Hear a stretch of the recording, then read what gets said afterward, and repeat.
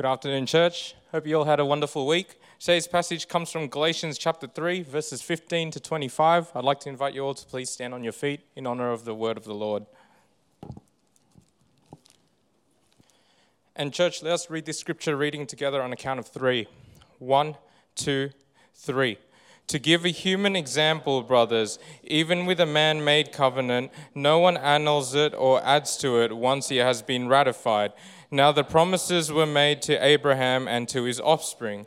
It does not say, and to offsprings, referring to many, but referring to one, and to your offspring, who is Christ. This is what I mean. The law, which came 430 years afterward, does not annul a covenant previously ratified by God, so as to make the promise void. For if the inheritance comes by the law, it no longer comes by promise, but God gave it to Abraham by a promise. Why then the law? It was added because of transgressions, until the offspring should come to whom the promise had been made. And it was put in place through angels by an intermediary. Now an intermediary implies more than one, but God is one. Is the law then contrary to the promises of God? Certainly not. For if a law had been given that could give life, then righteousness would indeed be by the law. But the scripture imprisoned everything under sin, so that the promise by faith in Jesus Christ might be given to those who believe. Now before faith came, we were held captive under the law, imprisoned until the common faith that will be revealed. So then the law was our guardian until Christ came, in order that we might be justified by faith. But now that faith has come, we are no longer under a guardian. Church, this is the word of the Lord. You all may be seated. I missed you guys last week. I really do. Every time I'm away, it's always hard for me. I always feel like something's not right. Even though I was preaching somewhere else, something's not right. And I really, really miss home. But apparently, you guys do not miss me because you guys were having great time last week. Okay, because I got the report from one of the ushers. He sent me the number. I'm like, wow, this is the highest attendance ever in English service. Okay, and I said to my friend, I don't know whether I should be happy or sad that the church has the biggest attendance number on the Sunday I'm not present. Okay, maybe that's a sign I should plant church in Indonesia. You never know. But I miss you guys, and I had FOMO last week, but I'm glad to be here. Back to you, with you, bringing the word. How many of you do not know I love KFC? Anyone? You guys must be new, okay?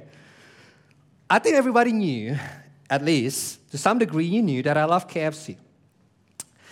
There were times in my life I used to eat KFC twice a week. You're going to think about it? No, twice a week.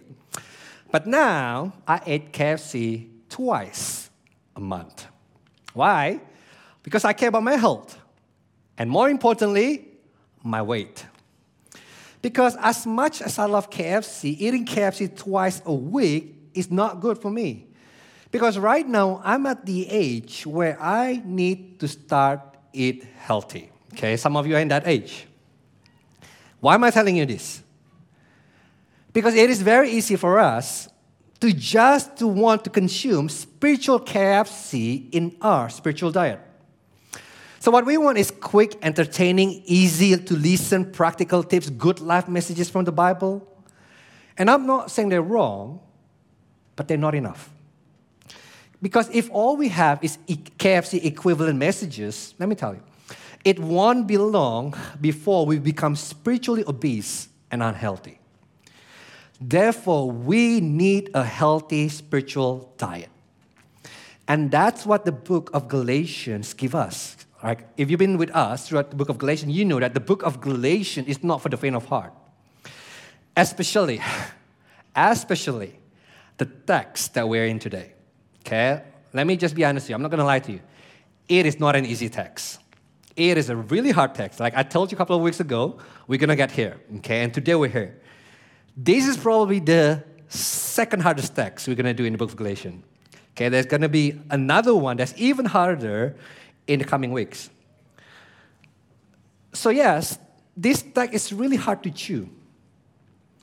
It is very theological and has no immediate practicality, but it's healthy.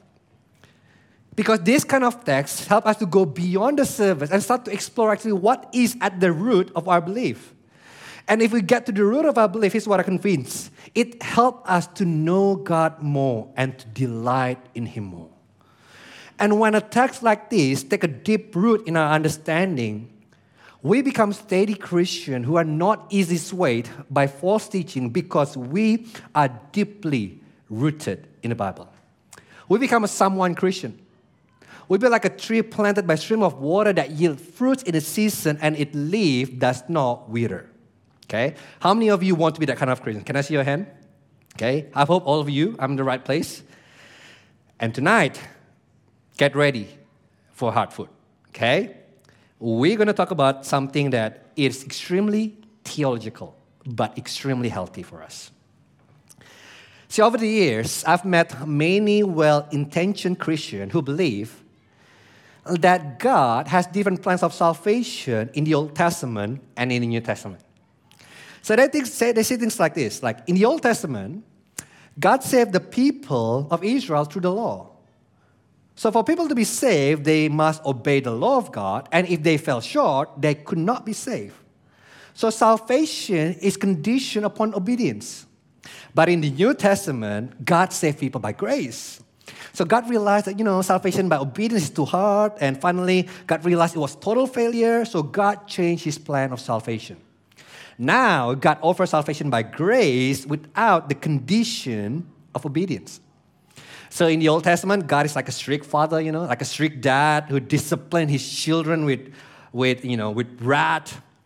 While in the New Testament, God is like a granddad, He's really lenient and gracious toward their grandchildren. And if you ever heard things like this, let me tell you, that's wrong. Because as we have seen in the last couple of weeks, it has always been God's plan to save people by grace. Remember Abraham? See, Abraham was not counted righteous because of something that he did or did not do. He was counted righteous simply because he chose to believe God. So salvation by grace has always been God's plan A and not God's plan B. God never changed His plan of salvation, which led us to this question. Here's the question that I want us to wrestle with today as we look at our text. If salvation is by grace alone, well, then what is the purpose of the law? Because if we are free from the law, doesn't mean we don't have to obey the law. If we are saved by Christ's perfect performance, then why should we even bother or strive to live a holy life? Okay, let me put it in a daily context for you. If I'm already accepted by God because of faith, well, then how should I treat my spouse? How should I think about my money? How hard should I work?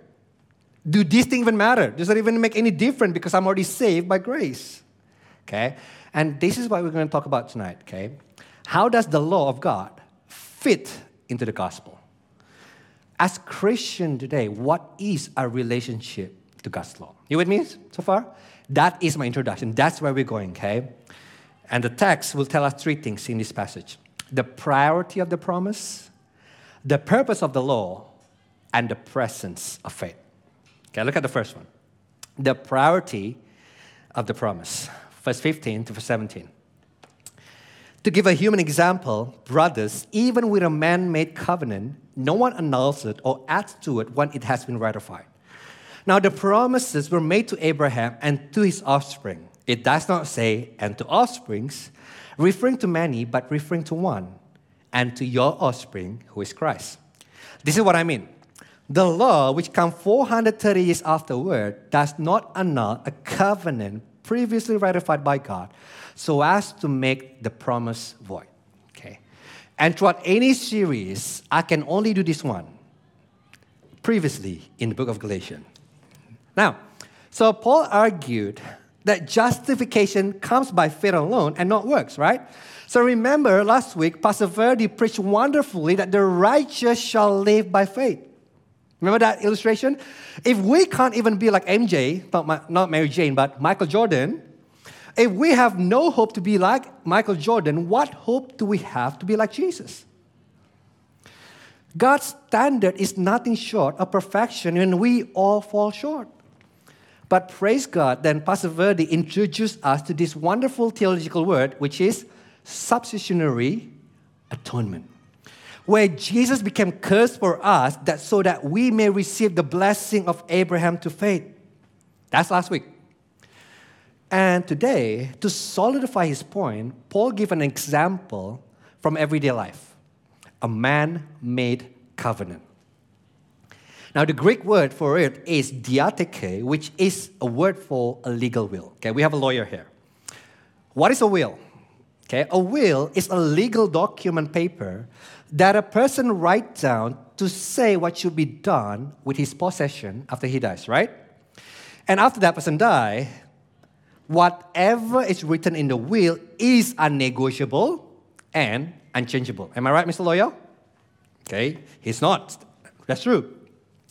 So once will is legally made, it is considered binding no matter what changes in condition may occur. Let me give you an example. Like a few years ago, my dad took me and my sister and he wrote his will. I know what is in his will, but do not be careful, okay? This is just for me and my sister. But let's say that my dad, apparently, he's like Elon Musk. He has Ferrari, a private villa, and a private jet. And he also has Hyundai i30. Okay, I repented of using Honda Jazz because some of you complained.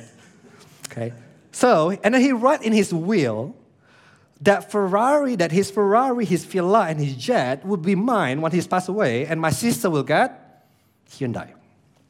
That is an inheritance for us. But then along the way, my sister lost a lot of money in her business, and she is in financial need. I mean, she could really use my part of the inheritance. But let me tell you, it does not matter how much my sister needs my part of the inheritance. It is legally mine.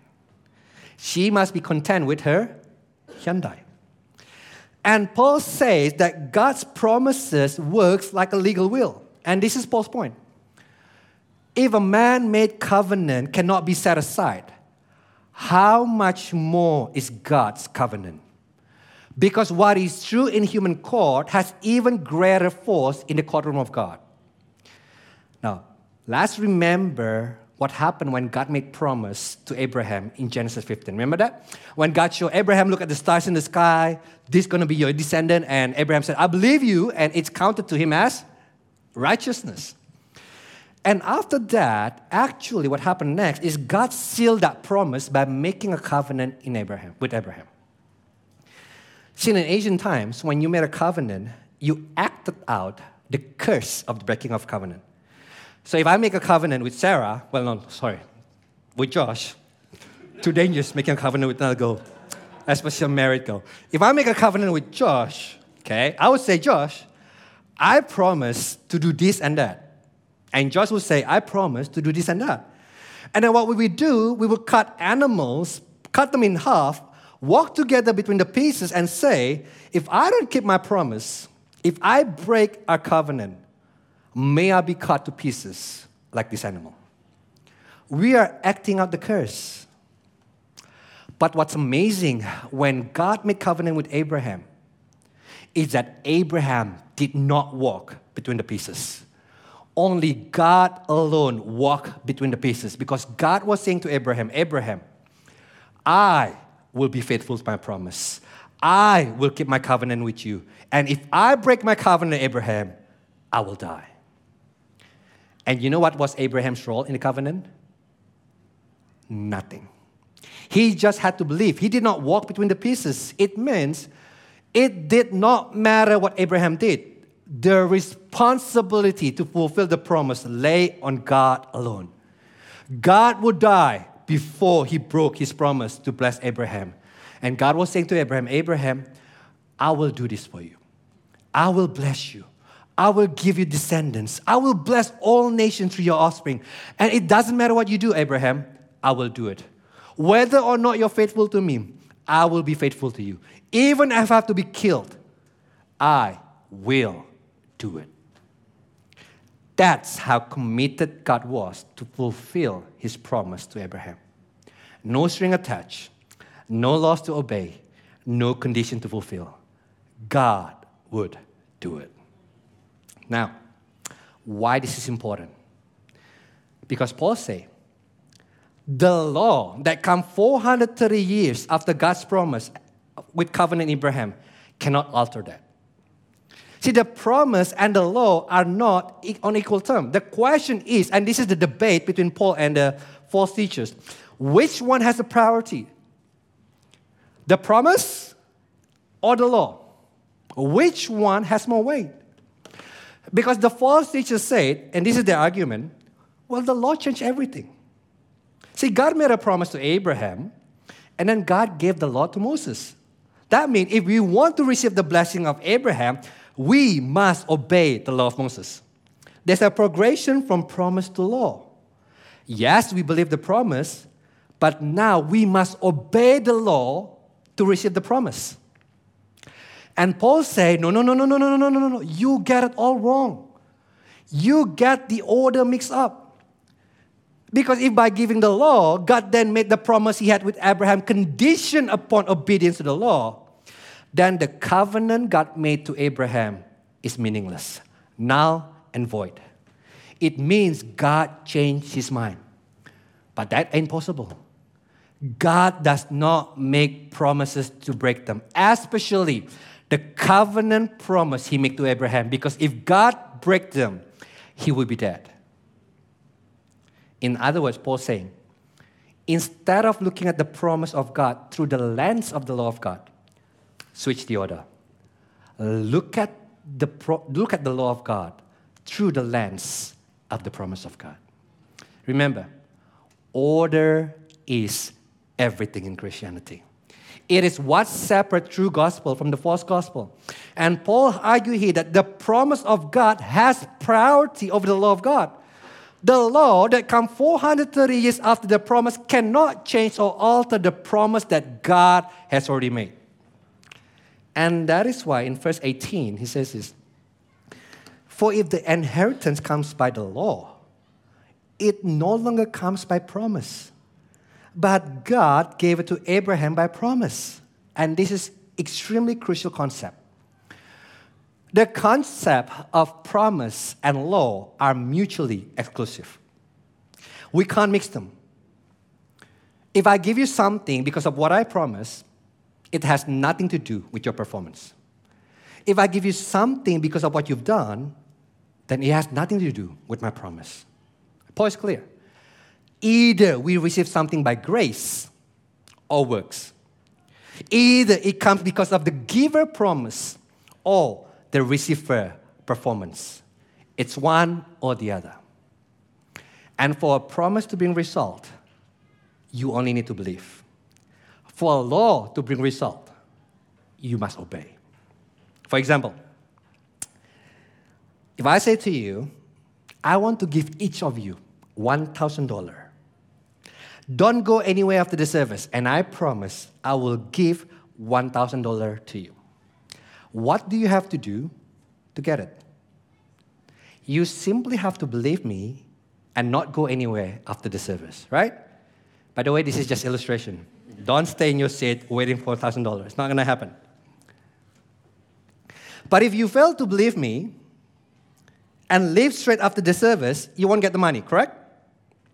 But if I say to you, I want to give each of you $1,000, but you have to bring one friend to church for the rest of the year, every week.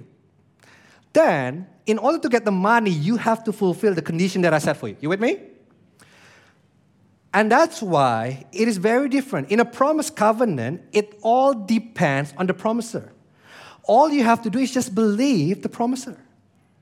But in a law covenant, it has to do with the recipient, whether or not you meet the condition.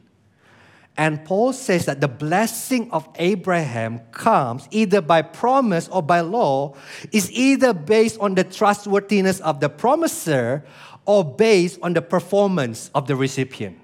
It can't be both. If it's both, it means it has condition to it, and it becomes a law. Do you see? Here's the point Paul is making. Okay, there's a contrast between the covenant promise and the covenant of law. Look at the contrast between the two covenants. In the promise covenant, God is saying, I will, I will, I will. In the law covenant, God is saying, you shall, you shall, you shall. Promise covenant is all about God's plan, God's grace, and God's initiative. Law covenant is about man's duty, man's work, and man's responsibility. Promise covenant is only to be believed. Law covenant is to be obeyed. Question. Which one is Christianity? It's one or the other. And here's the good news. Christianity is not religion of the law. Christianity is religion of promise.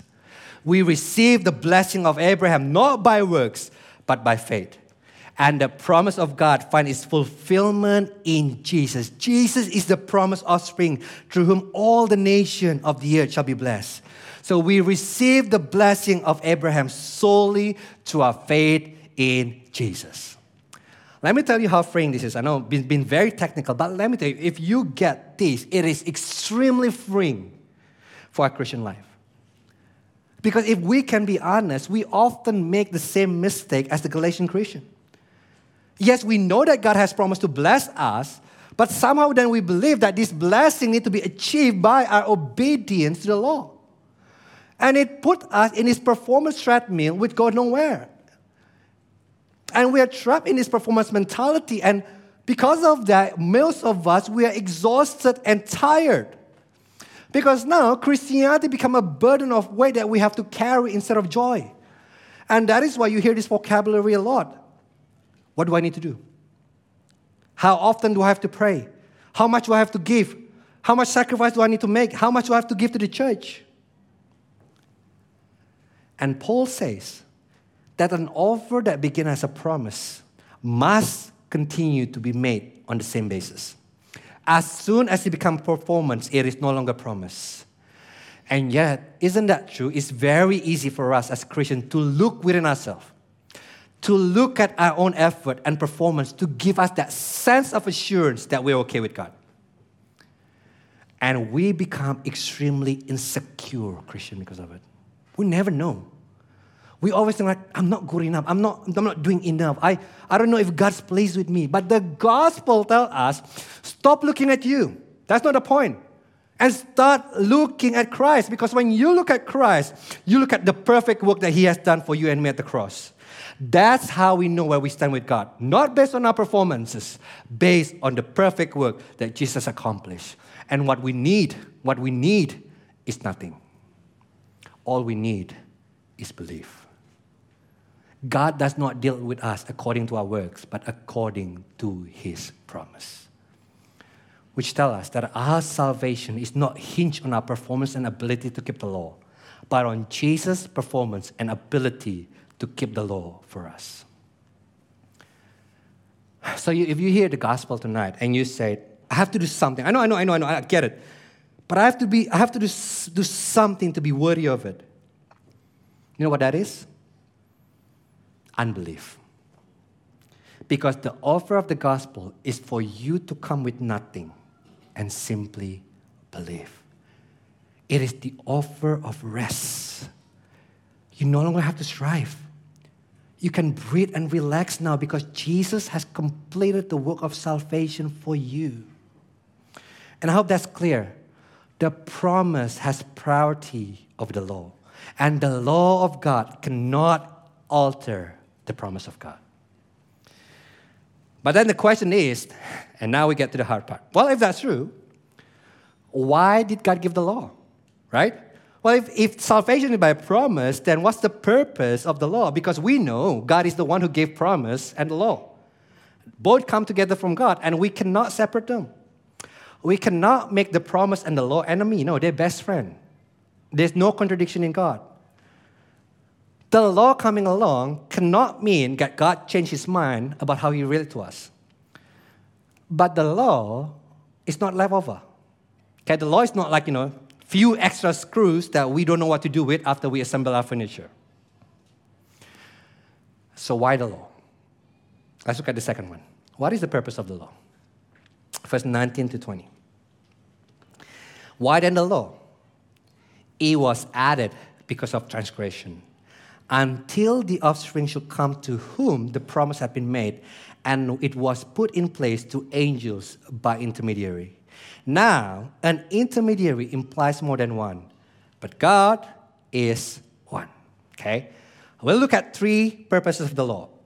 One at this point and two at the other point. But this one, the first one, is probably the most shocking one. Okay? Why? Because when we talk to many Christians, when we talk about the law of God, they assume that the law of God is given for us to obey the law so that we may receive salvation through it, right? No, wrong. Paul says that the purpose of the law is not to provide salvation, but actually to point us to our need for salvation. The law did not come to tell us about salvation, but about sin. In other words, here's what we want to understand. The first purpose of the law is to reveal sin. Because now the law of God tells us this is God's perfect standard for us. And at the same time, it revealed to us our failure to meet those standards. The law of God tells us that all of us are lawbreakers.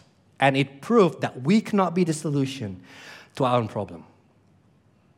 So when you look at the 10 Commandments, that commandments are not given as a checklist. If I do all these 10, then God will accept me. No, my friend.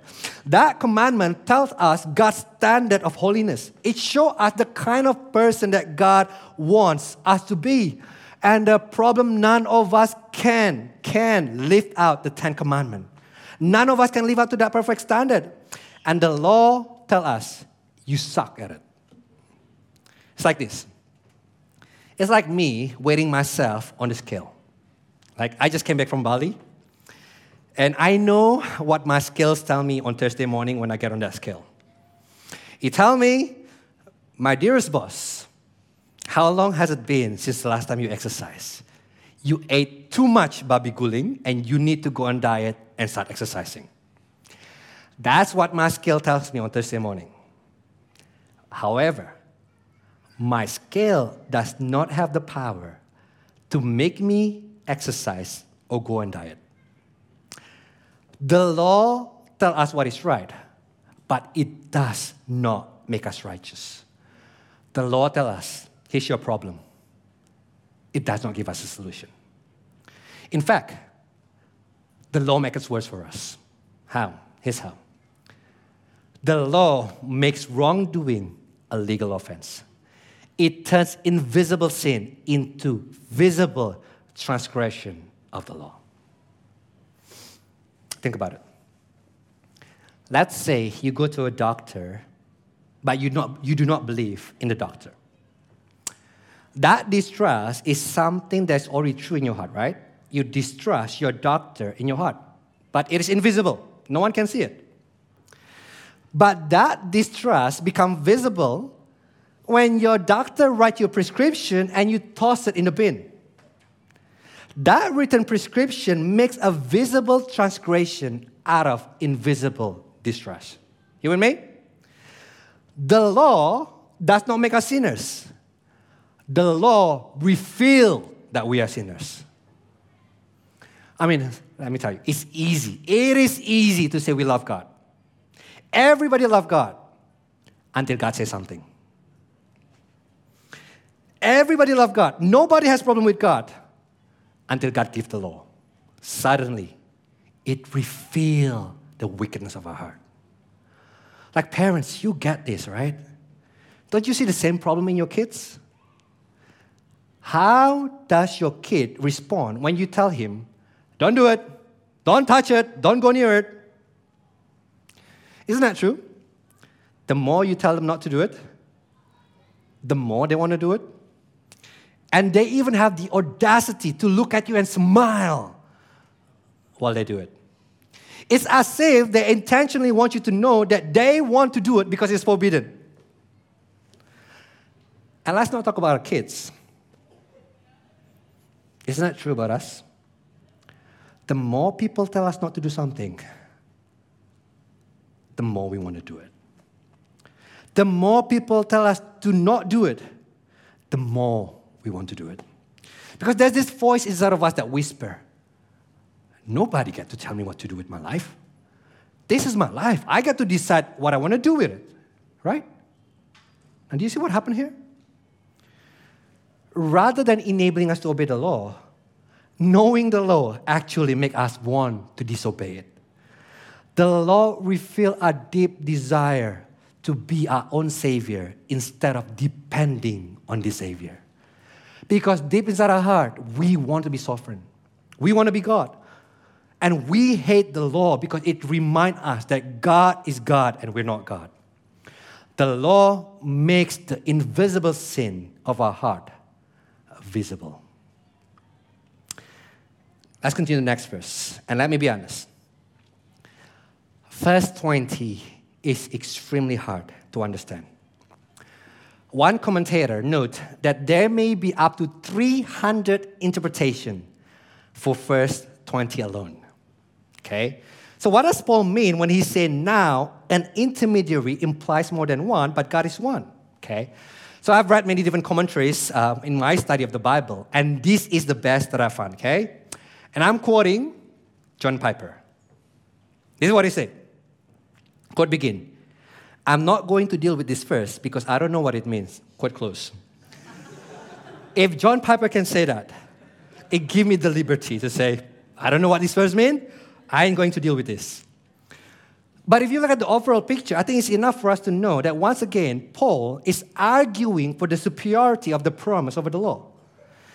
Because the people of Israel received the law through mediators. God gave it to an angel gave it to Moses, and Moses gave it to the people of God. Which means the promise came to the people third hand. But God gave the promises directly to Abraham. The promise came to Abraham firsthand. Therefore, the promise is superior to the law. It's like when we are unhappy, with the employee in the customer support. What do? Let me speak with the manager. Right? We want to cut the middleman. We want to complain with the hurts. And what the God does with the law is there's no middleman. Therefore, it is superior to the law. But then the question is, if that's the case, does the law work against the promise? Verse 21 to 22. Is the law then contrary to the promise of God? Certainly not. For if a law had been given that could give life, then righteousness will indeed be by the law. But the Scripture imprisoned everything under sin, so that the promise by faith in Jesus Christ might be given to those who believe. Paul answers, no, definitely not. The law does not work against the promise. Because Paul is saying there's nothing whatsoever wrong with the law. But the law was never given to make us righteous. No one has ever been made righteous by keeping the law. We break the law every day. The law tells us we are sinners, but it cannot make us right with God. And the problem is not the law. The problem is the sin inside of us. Because the truth is we are far more wicked than we think we are. We have capacity for evil way beyond what we dare to believe. And what the law does is expose us to our true condition. When the law comes, we realize that we cannot say no to sin. We are so addicted to sin that we can do nothing but sin. And the law cannot help us. The law is holy, but it cannot make us holy. The law is good, but it cannot make us good. The law is righteous, but it cannot make us righteous. Leave us to our own. We are hopeless. Let me put it this way. The law functions like chemotherapy. When I was diagnosed with leukemia, my doctor decided to give me the strongest chemotherapy treatment available at the time. And they warned me beforehand, before the treatment started, he said this, when we start treating you with chemo, you will not get better. In fact, you will get a lot worse. Why? Because chemotherapy is a very strong poison. It destroys both the good and the bad cell in the body. So that's why during the treatment, chemotherapy will make me not healthier, but sicker. But it was necessary for my long-term health. In much the same way, the law makes us worse to make us better. How? How does the law make us better? Here's how. Our inability to keep the law tell us that we are prisoners of sin, helpless to free ourselves. We desperately need a rescue. So now, the purpose of the law is to show us our real condition and point us to the only solution. And you know what that is? The promise of God. The bad news is we cannot save ourselves. But then the law says, hold on a second. Remember that the promise come before the law. The law point us to good news. So the law does not oppose the promise of God, but point us to our need of the promise. The law show us we need salvation by promise, because here's what we know by heart. The more we know the law, the more we see our sin, and the more we confess our need for a Savior. The law is the law so that Christ can become the Savior. So when the law is used properly, it does not oppose the promise, or it doesn't. The law, in fact, supports salvation by grace. It points us that we need salvation by promise. The law of God makes the promise of God indispensable. Thomas Watson put it this way: till sin be bitter, Christ will not be sweet. And the law and the promise work in harmony to bring about salvation. The law cannot save, but it points to Jesus, and Jesus can save. Which leads us to my third point, the presence of faith. 23 to 25. Now before faith came, we were held captive under the law, imprisoned until the coming faith will be revealed. So then, the law was our guardian until Christ came, in order that we might be justified by faith. But now that faith has come, we are no longer under a guardian. And it ends in a comma, okay? We will continue the first next week. Because if we continue what happened after the comma, the sermon will be 15 minutes longer, okay? So that's why we have to stop here. Because in these verses, Paul gives us two other purposes of the law.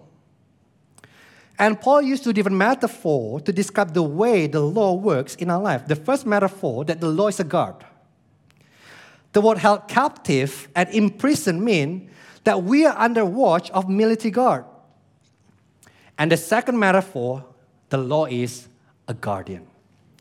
And in homes of Paul's day, a guardian was usually a slave who supervised the children on the parents' behalf.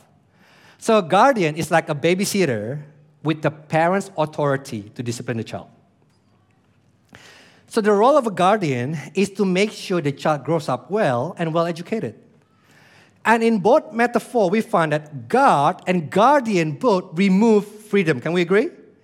Because the relationship we have with guard and guardian is a relationship that is based on reward and punishment. They can govern our behavior, but they do not have the power to make us good. Which led me to our second purpose of the law. The second purpose of the law is to restrain. The law keeps our sinful nature in check to the threat of punishment and consequences. It does not remove the presence of sin in our heart, but it restrains it. Like this, for example. How many of you hate speeding cameras? Can I see your hand? You just hate speeding camera, okay? A lot of you, some of you are honest, some of you are lying. I hate it, okay? I especially hate speeding camera in where? School zones. I got caught a couple of times. Now imagine a country with no speeding camera, no speeding law. Do you think everyone in that country will drive 40 kilometers per hour in a school zone? Well, no, right? They will drive 120 kilometers per hour. And it will be very dangerous. So the fact that we have speeding law and speeding camera is good. Can we agree? It helps to protect the safety of children, and it restrains us from speeding to a threat of $350 fine. But it does not remove our desire to drive fast. What do we do as soon as we pass the school zone? Hit that gas pedal. So the two purposes of the law here are to reveal and to restrain. But here's the important part. Paul says that the works of the law only temporary. The law keeps us in prison and discipline us until the coming of faith.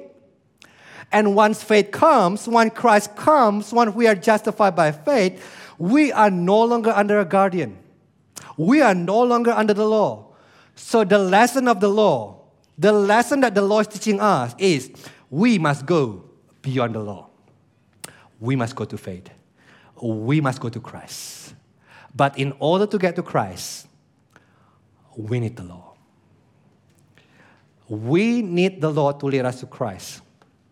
For only when the law reveals our sin will we look for the salvation that God has for us in the gospel. And that is why, church, it is not enough. It is not enough for me to only preach the good news. Because good news of grace means nothing if you do not know how sinful you are. Therefore, I must preach on sin and judgment. I must preach the law of God. I cannot bypass the law of God and go straight to the gospel of grace. We must know the severity of the bad news to understand why we need the good news. Okay? And I'm going to quote John Stott here at length, but it is a really, really, really good quote. This is what he said. I hope you guys can read it.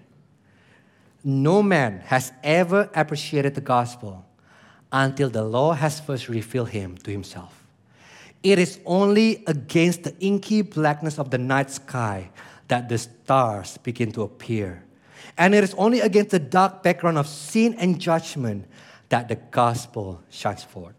Not until the law has bruised and smitten us will we admit our need of the gospel to bind up our wounds. Not until the law has arrested and imprisoned us will we pine for Christ to set us free. Not until the law has condemned and killed us will we call upon Christ for justification and life. Not until the law has driven us to despair of ourselves will we ever believe in Jesus. Not until the law has humbled us even to hell will we turn to the gospel to raise us to heaven. It is only when the law has done its works in our life that we are ready for the gospel. We only celebrate the gospel to the degree we understand the law. Then the question is this. Well, of course, after we put our faith in Jesus then, after faith has come, doesn't mean that now we don't need the law.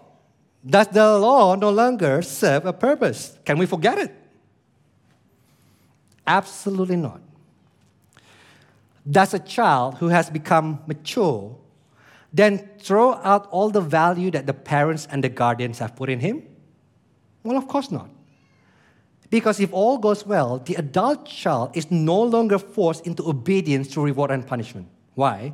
Because those values now has become intrinsic to him. It has become part of him. He lived it out not because he has to, but because he wants to. And this is what Paul is hinting at. The gospel means that we no longer obey the law out of fear of rejection. We no longer obey the law in hope of salvation by our performance. But when we understand that salvation is by promise, here's what happened. Our hearts want to please God. And the way we do so is by obeying the law. Which led me to the third purpose of the law. The third purpose of the law is now to redirect us. Because after we've been saved by faith, the law shows us this is how you please God with your life. So we do not get rid of the law after we are saved, but the law shows us the direction that we need to take in our life as Christians. So the law functions like a railroad tracks. Like, what does a railroad track does? It guides the train and makes sure the train stays on the right track, right? But railroad track does not have the power to move the train. The law points us in the right direction, but the law does not have the power to move us in the right direction. You know what has the power? The gospel. The gospel is the locomotive. The gospel is the engine. And now, because we have the gospel, we have the engine. We have the power to obey God. The law gives us the direction that we should go. And now, we obey God. Not because we try to prove ourselves. We obey God because we love God. See, without the gospel, listen, without the gospel, we can obey the law, but we cannot love the law. Cannot. You will only learn to hate the law. We will never love the law of God because if we don't get the gospel, the law of God simply is our self-salvation project. But once we get the gospel, once we understand we are already accepted by our faith in Jesus, now here's what's amazing. We no longer obey God for our sake. We obey God for His sake. We are using the law to please God. And that is why if you find the Old Testament, like David said, how I love the law of God, how I delight in the law of God. The law of God tastes like honey. How can David say all of that? Because he understands that he's already accepted by God. He doesn't need to prove himself. And there is no way we can love the law unless we know there is no condemnation for those who are in Christ Jesus. We will never love the law without the gospel. Let me close with this. I know this is a lot to take. But my point is simply this. We must be able to see how the law of God and the gospel work together in our salvation. We must not separate the law and the promise. Why?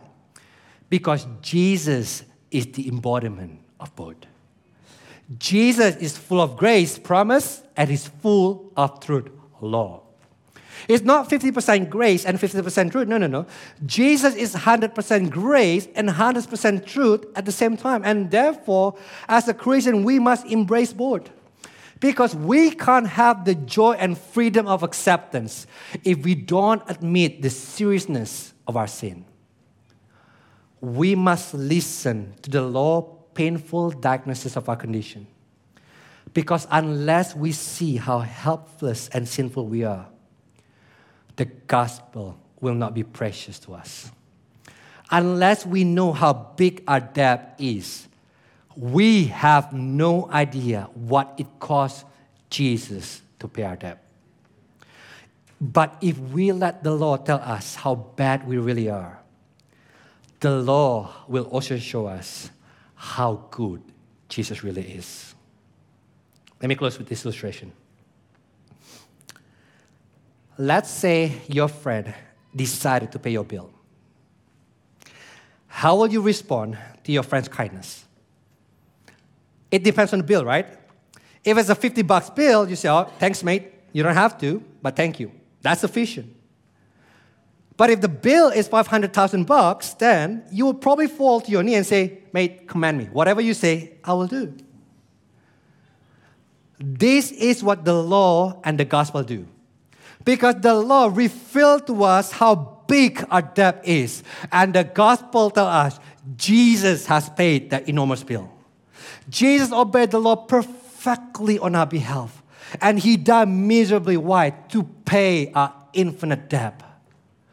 So that when we see what it cost Jesus to pay for our debt, when we put our faith in Him, we receive the blessing of Abraham by faith. The law brings us to the end of ourselves to show us the infinite word of the gospel. And once we see the Savior die to make us righteous before God, we love Him and we want to please Him by obeying the law. Let's pray.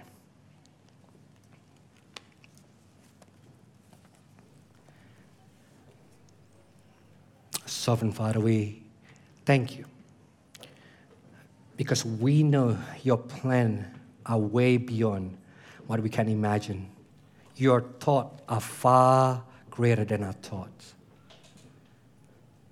That you will come up with this wonderful plan of salvation, Lord, to show us how big our debt is, and at the same time show us the preciousness of the sacrifice that your Son made for us.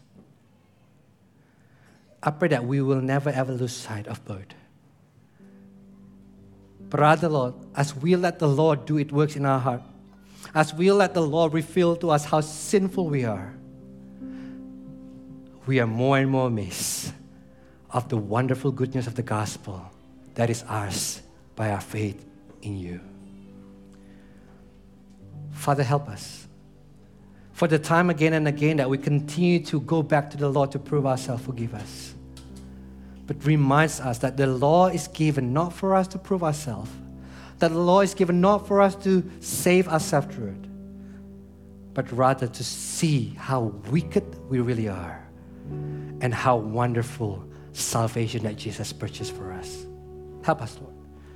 Continue to captivate us with the goodness of the gospel and change us from the inside out so that the law will no longer be something that we use to prove ourselves, but the law become a railroad tracks by which we know how to please the love of our soul.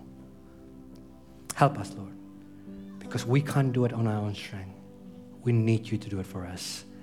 And we ask this in the beloved name of your Son, Jesus Christ, we pray. Amen.